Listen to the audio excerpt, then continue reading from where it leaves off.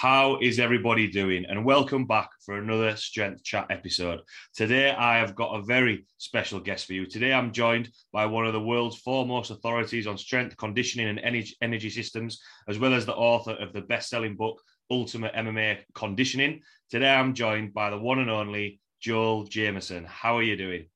I'm doing great. Thanks for having me on. It's always good to talk to someone else in the UK. As long as I can understand your accent, I'll do my best here. Yeah, I always kind of have to think that, or maybe slow down a little bit speaking. I think sometimes having a broad Yorkshire accent doesn't always go well over podcasts. But I'll yeah, do my best. I've traveled a bit in the UK and Ireland, and half the time I'm trying to understand what they're talking about. The further out you get in the country, the harder it becomes. So you're not too bad. I got you. Yeah. Oh, that's not bad then. I know, obviously, from just thinking about that, going from Leeds an hour up to Newcastle, accent changes again, and keep going north, and it changes again when you get to Scotland. Yeah, exactly.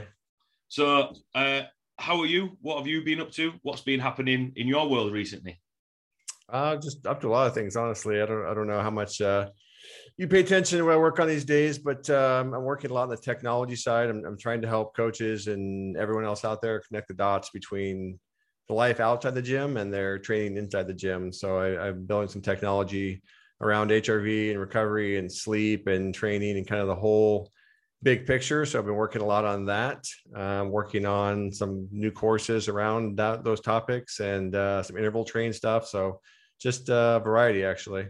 Oh, cool. And because obviously you've mentioned there about traveling, with things sort of, borders opening and things getting a little bit more back to normal, is that going to pick up in terms of traveling and work on that side of things, or will it be a case of, when other projects are coming up? Yeah, we'll see. I mean, it's been weird. I used to travel all the time in the spring and sometimes the summer. And obviously with everything the last couple of years, I haven't done much of that. But as things start to open back up, I just saw a conference that was down in Orlando this last weekend that a bunch of friends of mine spoke at and went to, and I was invited to go to that, but I'm not going to fly from Hawaii to anywhere right now. So I'm sticking it out here through the winter. But once spring and summer come around, I think I'll definitely be doing some more traveling, and it'll be good to get back in the gym and in person. I mean, I know there's been a lot of courses and things online, and I've done a lot of that, but it's always better if you can to be face to face and meet and talk and learn in person. And that's really what I think the industry needs to get back to, honestly. Yeah, definitely. And I suppose there's worse places that you could spend winter in Hawaii as well. Yeah, exactly. I mean, compare the weather and where you're at. Yeah, definitely. Paradise over here. Well, it was better weather than it was yesterday. I can actually see a little bit of sunshine coming out today, which will be good. Because one thing just on that, in terms of getting back into the gym and talking and presenting in the gym and in person.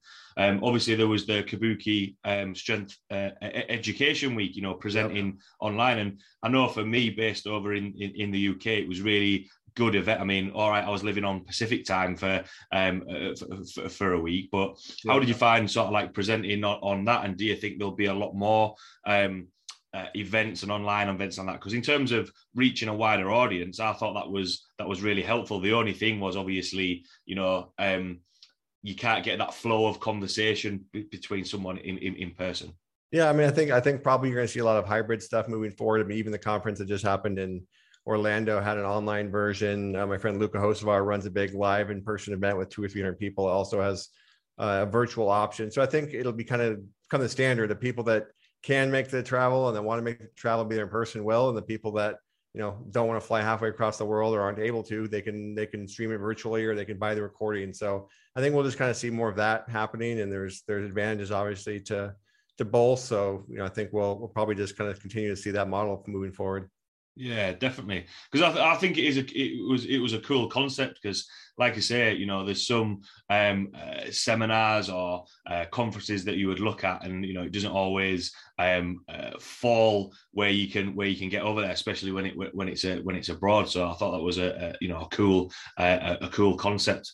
It is. Yeah, I'll just say real quick, I think that learning virtually is great. Like I said, it opens the doors for you to go to conferences, to learn from people you never get to learn from, and hear things you probably wouldn't get to hear. But I grew up in this field in the days of traveling everywhere and spending the weekends with people. And I remember Mel Stiff and Super Train. I slept at his house on his floor for 4 nights, and there's so much to be learned from just the in-person interactions. Honestly, I learned more going out to dinner or drinks with the presenters and other people in the conference afterwards than I ever learned during their talks. When you start getting a few coaches and presenters a little bit drunk, they start to really open up, and you can really pick their brain and learn a lot from them. So I don't think virtual learning is a substitute. I still believe in-person learning is the best you can do, but obviously scenarios and circumstances and locations make that impossible sometimes. So I think there's like I said, there's advantages to having both available. And I think if you can make it live, then that's the way to go. But if not, then virtual is certainly beneficial as well. Yeah, definitely. I think that's a good point, and that's part of the reason why I kept it with the name Strength Chat, because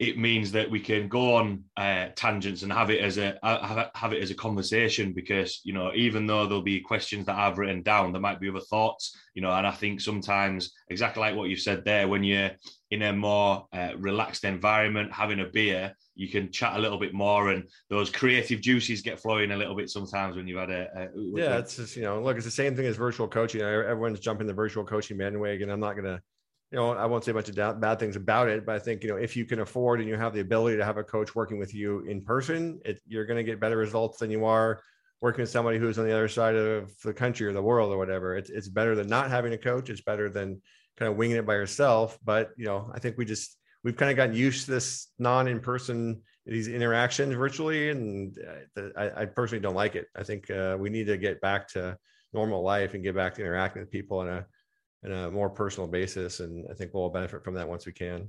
Yeah, definitely. I know when the gyms reopened back over in the UK, at first we could only do sessions outside before we could go into the gym. And I jumped at the chance to actually coach people outside. I mean, at first it was a bit of a pain grabbing equipment outside, but then actually, one of the coaches that I work with, one of his friends actually made a flywheel machine, homemade flywheel machine. So nice. that was useful to use outside as well, and a lot easier to lug around compared to barbells and plates. Obviously, I did a little bit of an introduction there, but for anyone listening who might not know your background in coaching, the development throughout your career, and the people that you've worked with, just want to give a little bit of a background to yourself? Yeah, I mean, I'll kind of give you the 60-second version of the last 20 years if I can. So I got started on the same side of the game that most coaches do, which is strength. I worked at the University of Washington, growing up interning with a guy named Bill Gillespie, who, if any of your listeners are familiar with powerlifting, the guy is just a monster. I mean, he's a lifetime drug-free lifter that's bench pressed 800 pounds. I believe he's in his mid 60s now. And the guy is just a freak of nature. He's incredibly strong, incredibly hardworking, consistent. And really, that's kind of where I learned the strength side and lifted with him. I mean, my deadlifts got stronger just lifting off his bench press for him than they probably have ever been. And that was really kind of the direction my career was going, with strength. Conditioning wasn't something I knew a whole lot about. I didn't really think about it. It was kind of the usual run some gassers at the end of a practice or training session and call it good. And that was really my view. And then 2003 or 2002, I moved over to the Seahawks for a little bit because Bill went over there. I followed him on the NFL and did kind of the same thing. And then decided I didn't want to spend my entire career jumping from team to team, which is the professional route that a lot of coaches decide to go. I just didn't want to have to be, playing musical chairs for jobs every few years.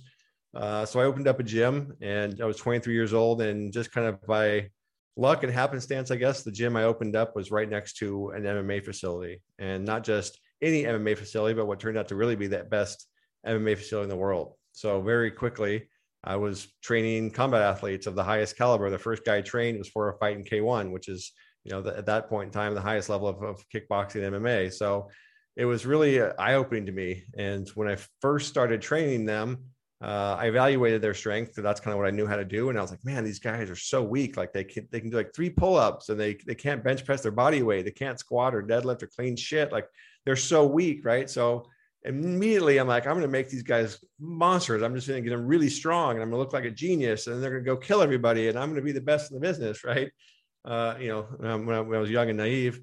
And so I started doing that, right? I started lifting them heavy and getting them stronger. And then a couple of times into this, they say, hey, why don't you come roll with me and give us a roll with you in the mat. So I went over there and proceeded to get my ass just kicked over and over again, even though I was twice as strong as them. I could lift so much more weight than them in the gym. And I could, I was just monstrously stronger than them, but I was done in 20 seconds. And they were just tapping me out over and over again and making me look stupid. And that was really kind of this, holy shit, I don't know what I'm doing moment, because I thought that making this guy stronger was going to really be the thing that was going to make them better. But the reality was I was way stronger than they were probably ever going to be.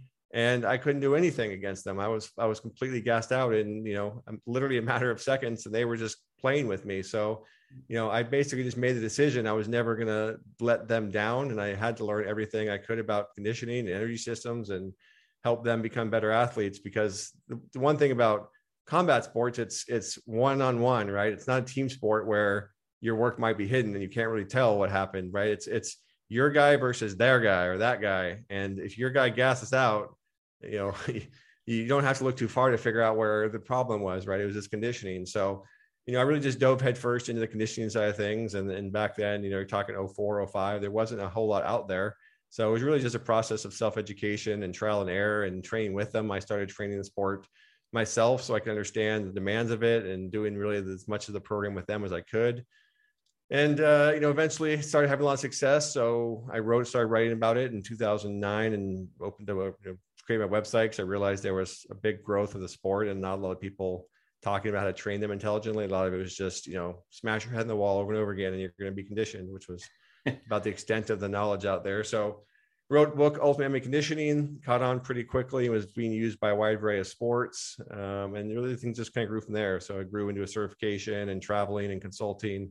At the same time, kind of tangential to the whole thing, I started using a technology called HRV pretty early in my career, 2002, 2001, really, really long time ago. And that was really instrumental in me understanding the demands of the sport, because I could see their recovery or lack thereof, depending on what they were doing. I could see it change as they were getting ready for fights. I could just kind of understand what was happening inside and outside the gym, and use that for a number of years. So I started developing that side of my business and my coaching in 2011. I launched an HRV app called Bioforce HRV. So it's really just been a combination of helping people understand conditioning, energy systems, preparation for sports and events. And then along the way, technology became a big part of that, and helping people understand how to, use technology for something more than just a number to look at on a screen, and helping them put all those pieces together. So it's just been a long, like I said, 20 years of learning how to do this myself, and then helping other people understand how to do it as well.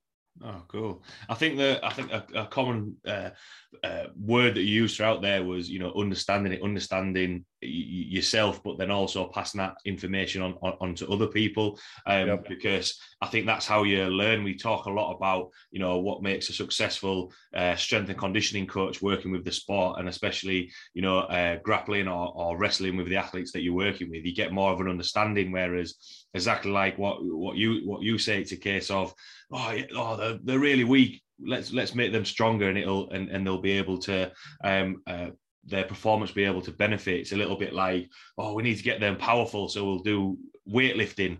Well, we don't want to make them weightlifters. They're combat sport athletes. We want to make them specific for their sport. And a couple of things sort of building off from that would be, in terms of the strength training side of things. Obviously, in terms of the barbell and the strength in the gym compared to the strength that they would have in terms of body weight and in terms of grappling, is there a difference between that, and how do you balance that? And then in terms of the fitness side of things, what are sort of the energy systems or the training that you would use to have a look and be like, right, okay, what do we actually need to work on with this athlete? It's not just a case of thinking of that Rocky film where he just goes out running for miles and miles. What's the process of finding out what's going to work best for the athletes, if those two questions make sense? Yeah. So, I mean, look, I think first of all, the most important thing, if you're going to work with an athlete, is to understand very clearly what the demands of their sport are, right? What are the strength demands? What are the, metabolic energy system demands? What are the competitive demands? What does their sport require? And then from there, you start to build this model, and this model really informs your coaching. And so early on, I started to realize like there was a certain level of base foundational, we can call it barbell strength, that they needed.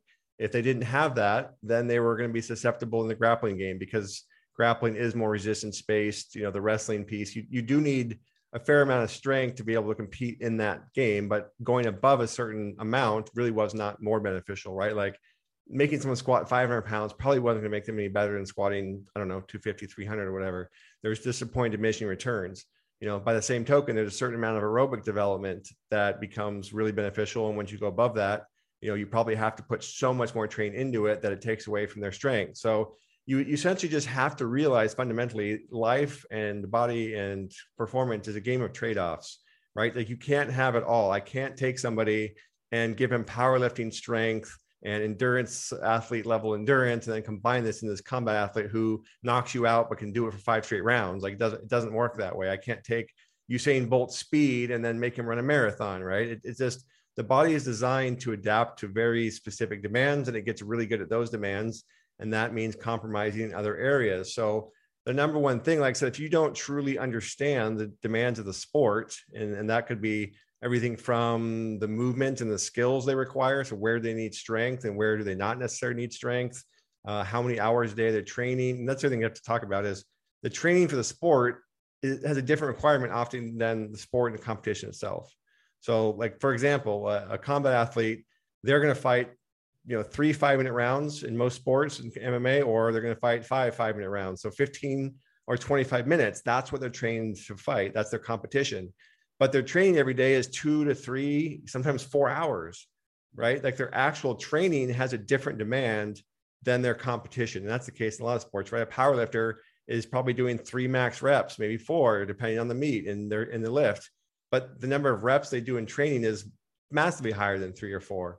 So you have to kind of take a step back and like you have to train for the training. You have to be able to have the fitness to train for the sport, and then you have to be able to transfer that into the competition itself. So I guess my long-winded answer is I always start by really understanding as much as I possibly can what are the demands of the sport, not just the competition, but the entire process of getting ready for the competition.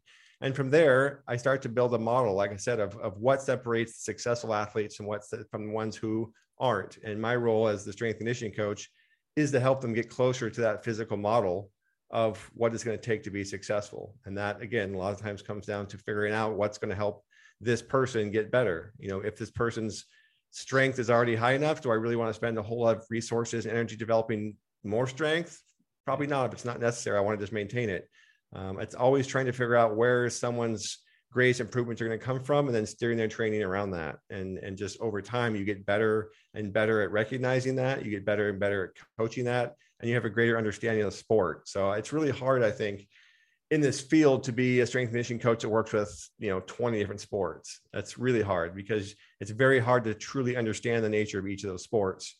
If you can really kind of, I guess specialization is maybe not the word, if you can get really good and be fortunate enough to work with a smaller number of sports and be really, really well informed and really, really experienced in those sports, you're going to have a much better chance of making those athletes successful than if you're trying to do too many things across too many sports you don't really understand. That's kind of the challenge of our game.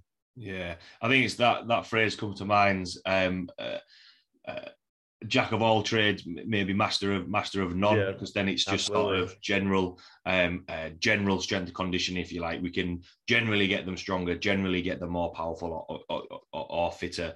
And a couple of things that you mentioned there in terms of understanding the demand of the sport, but then also in terms of the athlete that's in front of you. And what came to mind that when you were speaking about there, I'm not sure whether you watched the heavyweight UFC fight, Ngannou versus, I can't think of the French guy's name. Yep, I did actually.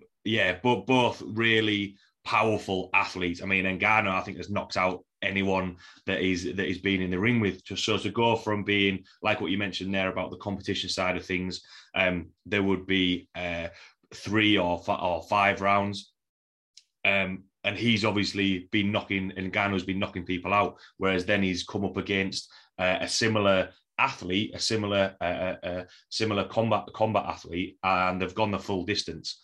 How do you cater that to the athlete, especially when a lot of combat athletes will have a lot of power? There'll be a lot of athletes that just want to knock people out. How do you manage their energy systems, or try and change it fight to fight, or in boxing as well, because you do find sometimes that they have to adapt to that, and sometimes they can end up blowing themselves out even though they've put the work in training.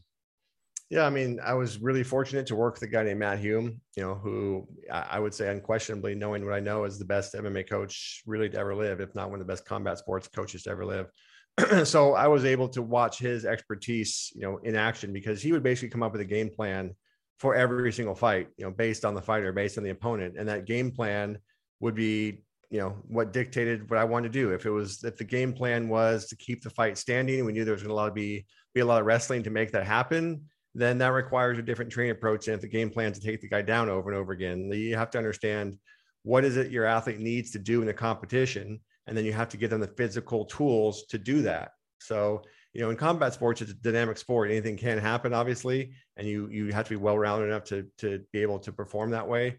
But you also want to impose your game plan on the other person. And that's a good example of it, right? You saw him actually taking the guy down to kind of throw him off, and it worked. So you basically have to be fortunate enough to have a good relationship with the skill coach, or, as best you can. And I think that's something that's missing in our sport in a lot of areas outside of teams, and work together as much as you can, because your ability to help the athlete be prepared physically and mentally is dependent on what the athlete has to do. And in a sport like MMA, that is going to change, or boxing, that is going to change from fight to fight, more from MMA than boxing, because you have takedowns and whole other dimension in MMA that you don't have in boxing. But still, you kind of have to understand what are the physical things that this person has to do really well, and then how can I help them achieve those? How can I help them be able to do those in the ring, the octagon, or wherever? So, like I said, a lot of that was just fight specific, and that's what training camps are for. It's to drill over and over again, and to train the specific areas that are going to be involved in the fight. So if there's going to be a lot of Muay Thai, there's going to be a lot of clinch work,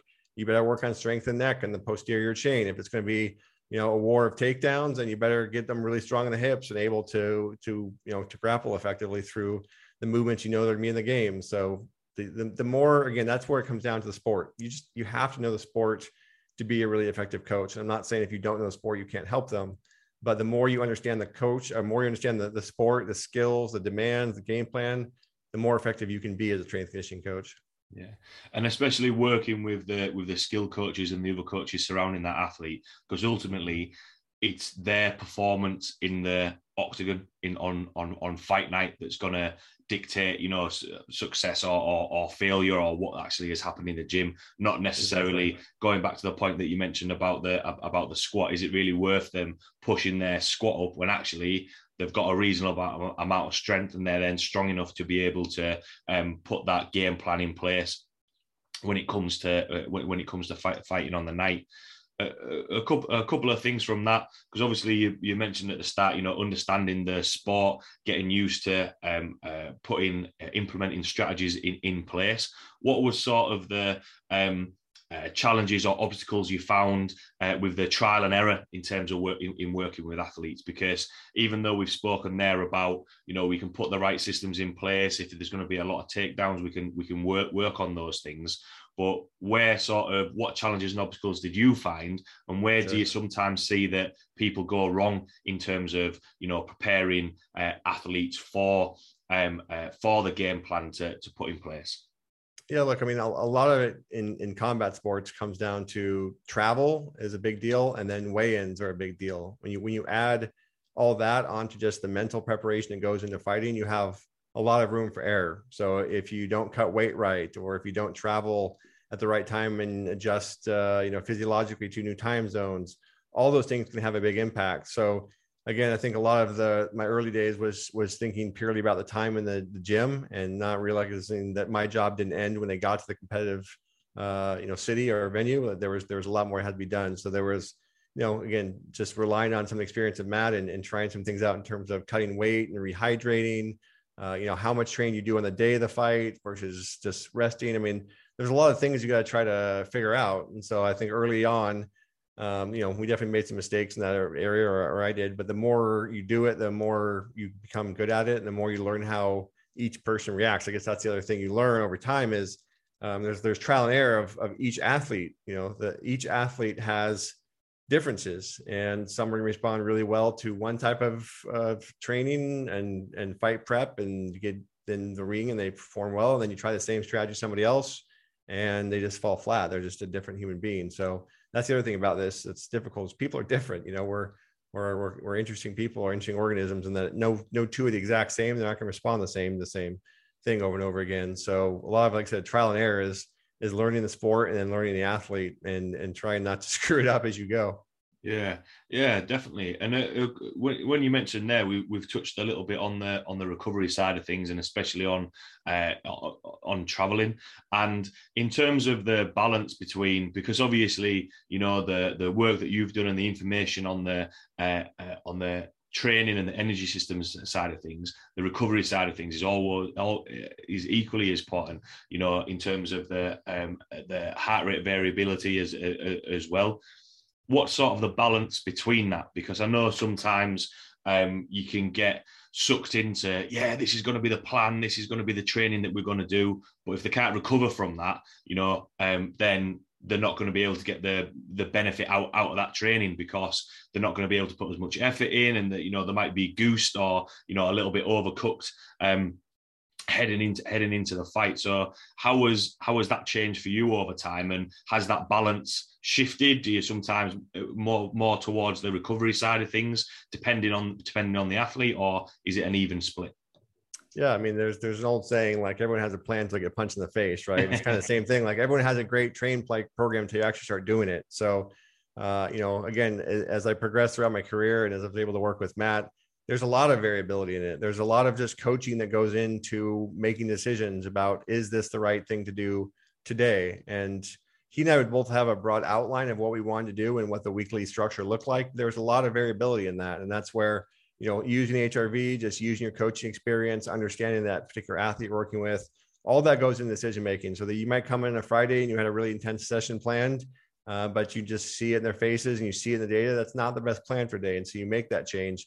I think you can't be afraid to make a change as necessary. I mean, people are dynamic and people have lives outside the gym, and those all impact everything. So the biggest thing you want to avoid is this accumulation of stress over time. So you're not going to overtrain from, you know, a couple of days or even a week of doing more than you can recover from.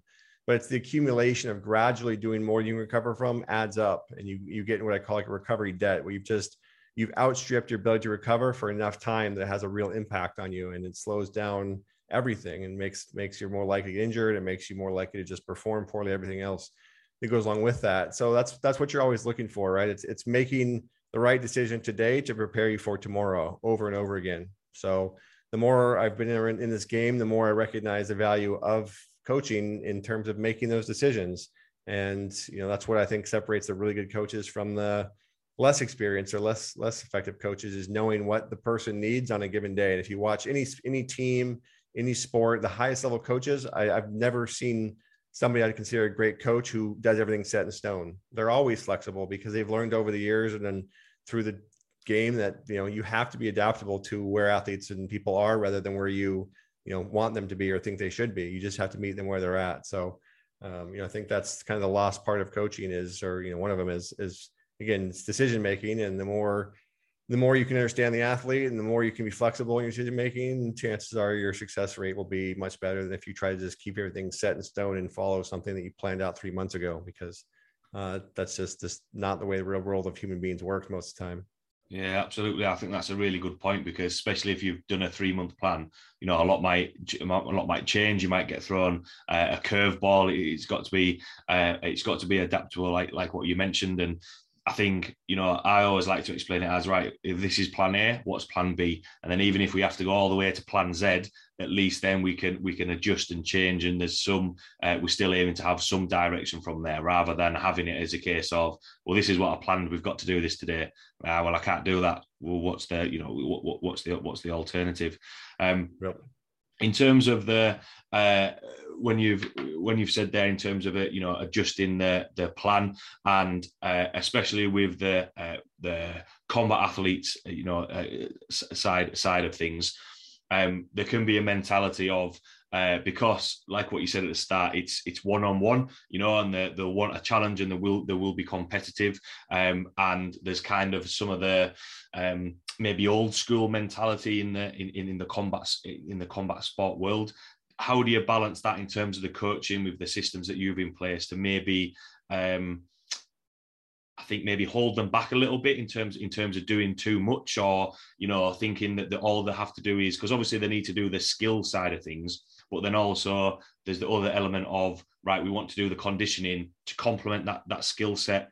How do you kind of get that buy-in, or was there any struggles with that to adjust and adapt that? Yeah, I mean, that is really what relationship building is all about. I mean, you need that athlete to trust you, and you need to trust that athlete. And that, again, that kind of comes over time with working with somebody, but also comes from just success, right? I mean, I've been fortunate enough to have a lot of success and train a lot of people at the highest levels. So obviously a new person is going to come to me and trust me because I've been there and I've done that. And that just takes time to build. If you're working brand new sport and you're just kind of getting started, the biggest thing you can do is just communicate as effectively as possible why you are doing the things that you're doing, and make sure they understand, what your reasoning is. And then again, you start to get that buy-in, you start to have that trust, they listen to you and they start to be successful, and that relationship grows from there. So, I think a lot of coaches are, again, I've seen too many coaches afraid to give athletes what the coach thinks they need, rather they want to give them what they want. And that's a mistake, right? The athletes, they're competitive human beings, right? They want to perform. They think they can do more than they can half the damn time. And, they're going to try to push their bodies because they think that's the right answer. And, maybe in the short run, they can get away with that. But, your job as a coach is often not to look at tomorrow or the next day, but, their career and the long term for them. So a lot of times, like I said, I think it just comes down to being a really effective communicator, explaining why you're doing what you're doing, what the benefits are, how it's going to help them. And then you just get gradual buy-in over time. You show them wins, you show that they're feeling better. You see that they start to see that they aren't, maybe they're not having the injuries that they used to have in the past, and their body is holding up to training more effectively. And they start to put the two and two together, and then they just, they get more buy-in, they listen to you more. But again, that just comes down to coaching. If you're a good coach, if you're an effective communicator, if you're able to get that buy-in, that respect and that trust, you're going to be successful, and if you don't, then you're going to be facing up a battle with everybody you coach. Yeah, there was a couple of things that you mentioned there, all on the side of the coaching side of things. I know we've mentioned about the training side of things and the systems that you would put in place, but all that can go out of the window if, like what you said there, trust and building a relationship with the athlete, especially for a lot of coaches listening who might be new coaches.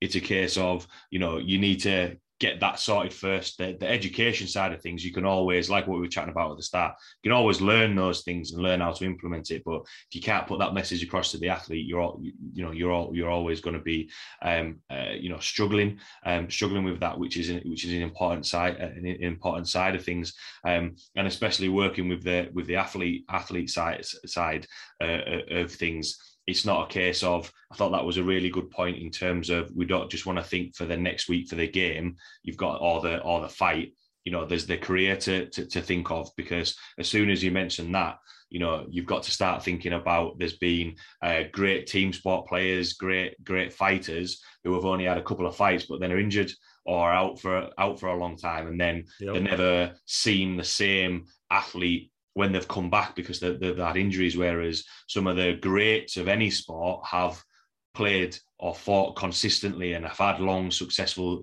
careers. I would say every great just about of the sports that we think of, right? From Michael Jordan to Tom Brady, who just retired. I mean, all the greats that we can look back on as the best of all time had long, successful careers. I mean, we don't talk about anybody that flamed out in 3 years.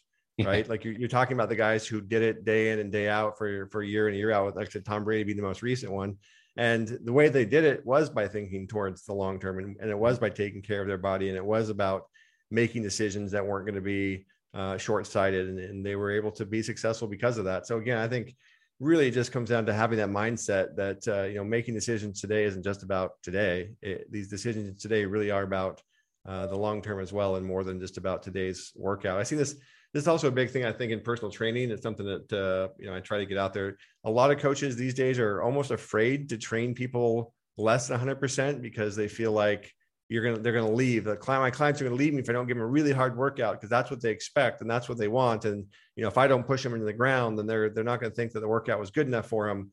And the biggest reality is, like, they want to get better. They want to lose weight. They want to feel better. They want to feel healthy. Like, they're there to get results, and if they think that just smashing themselves into the ground is the way to do that, they're not going to be successful. So it's up to you as the coach to educate them and to have a system behind your training, rather than just hey, I'm going to push you into the ground every single day. I mean, everybody can do that. That's the problem. If that's your mindset, you're competing with every idiot out there. Anybody can push somebody really hard and run them into the ground, but not everybody can make them better. So I think you can't be afraid to go against the grain a bit and focus on just producing results. And that comes from an intelligent training program, not just from driving people as hard as you can every time they step in the door. If your only tool in your coaching belt is intensity, you're pretty one-dimensional, unfortunately, and you're just not going to have you're not going to have a long career in this either, because you're going to burn through people, and ultimately you're not going to build a successful career in this sport or in this game.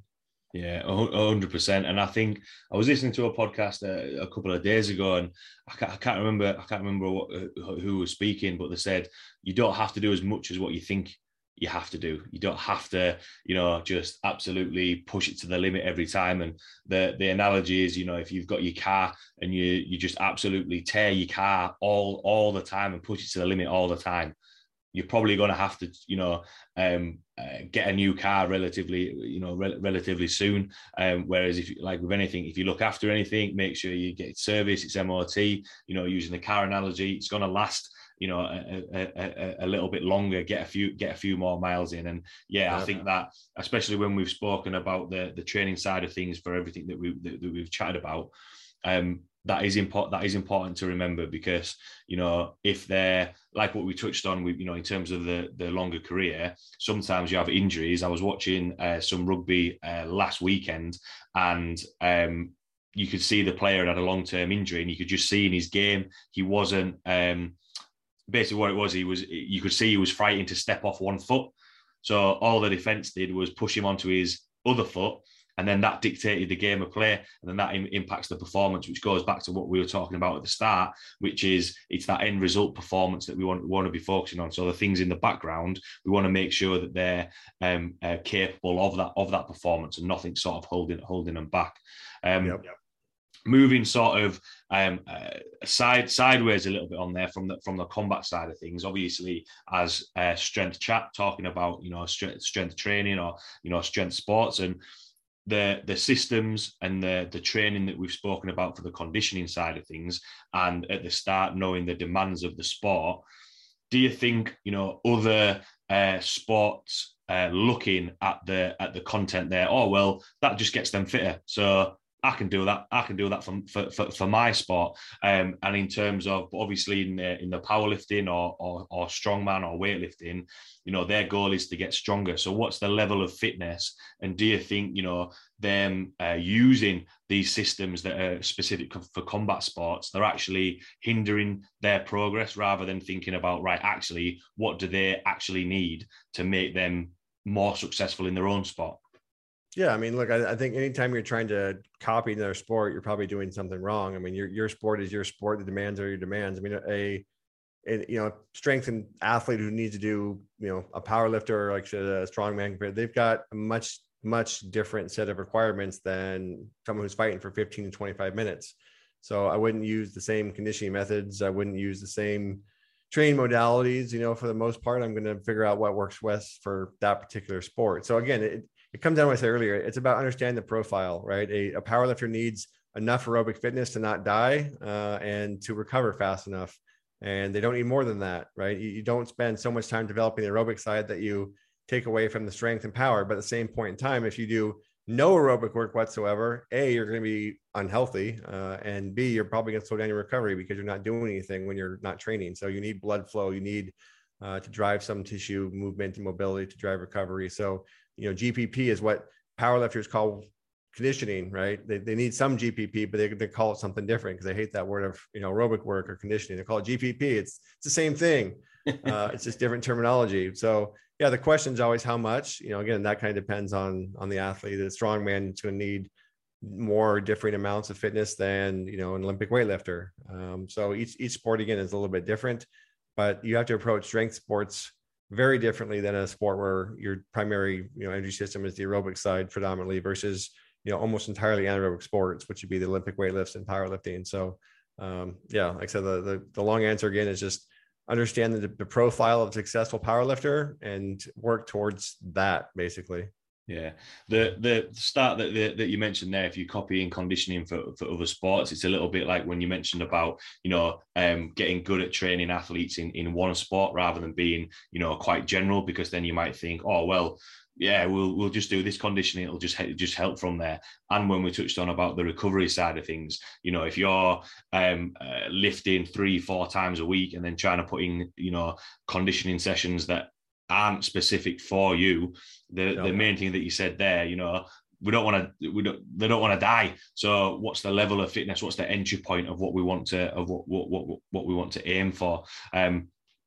On the flip side of that, just on the strongman side of things, because especially with especially over here in the UK, with strongman being shown over Christmas, and it growing as a sport. When you mentioned about, the combat athletes not having to go to a maximum, what we're going to aim for around a lower weight, is that similar to then with, or what are your thoughts on the strongman side of things? Because they never actually go to maximum. It's always carrying events or anything from there. So how do you balance sort of the energy systems working for that, as well as balancing to maintain the level of strength that they've got? Yeah, I mean, it's really the same thing. So it's a game of trade-offs, right? Like it's the same rule. Like there's a certain amount of maximum strength that the strongman has to get to. It's obviously much higher than combat athlete, but most of the best strongmen are not world record holders in the major powerlifting events. Although some are, there are certainly some strength athletes who come from that powerlifting background and they have to develop endurance. And then you have guys that now have evolved purely into the strongman from the start. So I worked with a guy named Patrick Castelli. He was one of my employees for a long time and ended up winning the lightweight strongman at the Arnold's, I think a couple of years. So I was involved in his training for quite a bit. And a lot of it is like what I said, it's understanding where that individual athlete is really, really good. And maybe some are really, really strong, but their endurance is lacking, their strength endurance. And then other guys, their strength endurance is solid, but they just don't do as well in the strength event. So again, that's where that sport is a unique challenge, because again, these are trade-offs that have to be made and there are priorities that have to be made. And then also it's event specific. So it's the carries versus the grip based events, and each event has its own strength requirements, its own movement patterns you have to get good at, and your own skill set that you have to develop. So it is a skill sport on top of being, a strength endurance sport. So, it's like I said, it's like anything else. You just have to understand what the requirements are and figure out where someone's really, really good and where someone's lacking. And again, I think people just have to understand. I like to think of it like this: like you have a finite amount of energy you can use to adapt to training. It's like I have X dollars to spend every month because I can only make so many dollars, and you need to be smart about where you're going to spend that capital. It's the same thing. I can spend my money getting higher levels of maximum strength, or I can spend my money developing strength endurance, or I can invest in just one particular lift that I really suck at. So you just have to recognize, especially at the higher you go up the ladder, the more limited your ability to adapt becomes, because it takes so much more focus on one area to improve just incrementally. And so a lot of it really is just figuring out, okay, what do we really have to improve here to make this athlete better? And now at the bottom of the level, sure, I can train everything. It's all going to improve because the person sucks to begin with. But when you're talking about an athlete who's trying to win the Arnold's or trying to win a world championship, very small differences can be the difference between winning and losing. So you might have to spend 4 weeks, 8 weeks, 12 weeks just working on the carry events because that's where they're really bad at, right? So, or the deadlift type events. You got to figure out, where am I going to invest my training resources to make this athlete better? And like I said, the reason strongman's fun to watch, and it's a fascinating one, is because you do have the demand for a lot of max strength, but also that has to be maintained, for much longer than a powerlifter or Olympic weightlifter would. So that's why, again, it's a challenging sport. You can't go too far in any direction. You have to be really versatile in that high level strength endurance range. Yeah, definitely. I think there was a couple of points in there, especially in the terms of, where you're going to spend that energy, or, using the analogy of spending the money. And it's the same thought. I always like to use that. Think of what buckets are full. Right now, we can't fill that bucket as much. So we need to focus on the other area. Obviously, we've chatted about the combat sports and the strength sports side of things. And one question that I wanted to, chat about on your thoughts is, I know in powerlifting and strongman, athletes have come from other sports, weightlifting as well. So obviously the main example is, Emily Campbell for Great Britain winning a medal at the Olympics, coming back from an athletics background. Do you think, or what are your thoughts on athletes coming from, more generic athletic fields, and they've got that base, getting involved in more specific sports such as the combat sports and the strength sports? Do you think that because they've had that grounding, because they've had that conditioning base, that it's a case of once they get the skill of the other specific sport, they could actually progress a little bit more from an athlete's point of view? Or what have you seen? Yeah, it depends on the athlete, right? I mean, I will say, so combat athletes is a really good example because MMA hasn't existed for that long, right? I would say arguably the 90s back in Japan, you had pankration, you had some of the early kind of MMA type sports. But in the early days of MMA, everybody came from a different background. You had wrestlers coming in, you had boxers coming in, you had the BJJ guys coming in, right? And they all learned the other side of the game, and they tried to get better at, if they were a grappler, they try to get better at boxing, or if they were a wrestler, they try to get better at submissions. And they evolved by trying to add these different elements to their game. But over time, the people that grew up in that sport of MMA and just, they weren't a boxer to begin with, they were just an MMA athlete, they ended up winning. I mean, they ended up being much more dominant. They pushed the sport forward tremendously. So I think if you can train one particular sport from the youngest ages all the way up, of course, you're going to be ahead of somebody who spent multiple years training an entirely different sport. Now, obviously, some sports transfer over better than others. I mean, somebody who's got a background in powerlifting is probably going to be better than somebody who is a professional hockey player going to strongman because there's a more direct transfer. But you definitely face an uphill battle if you're only in the sport for 2 or 3 years competing with somebody who's been in the sport for 20.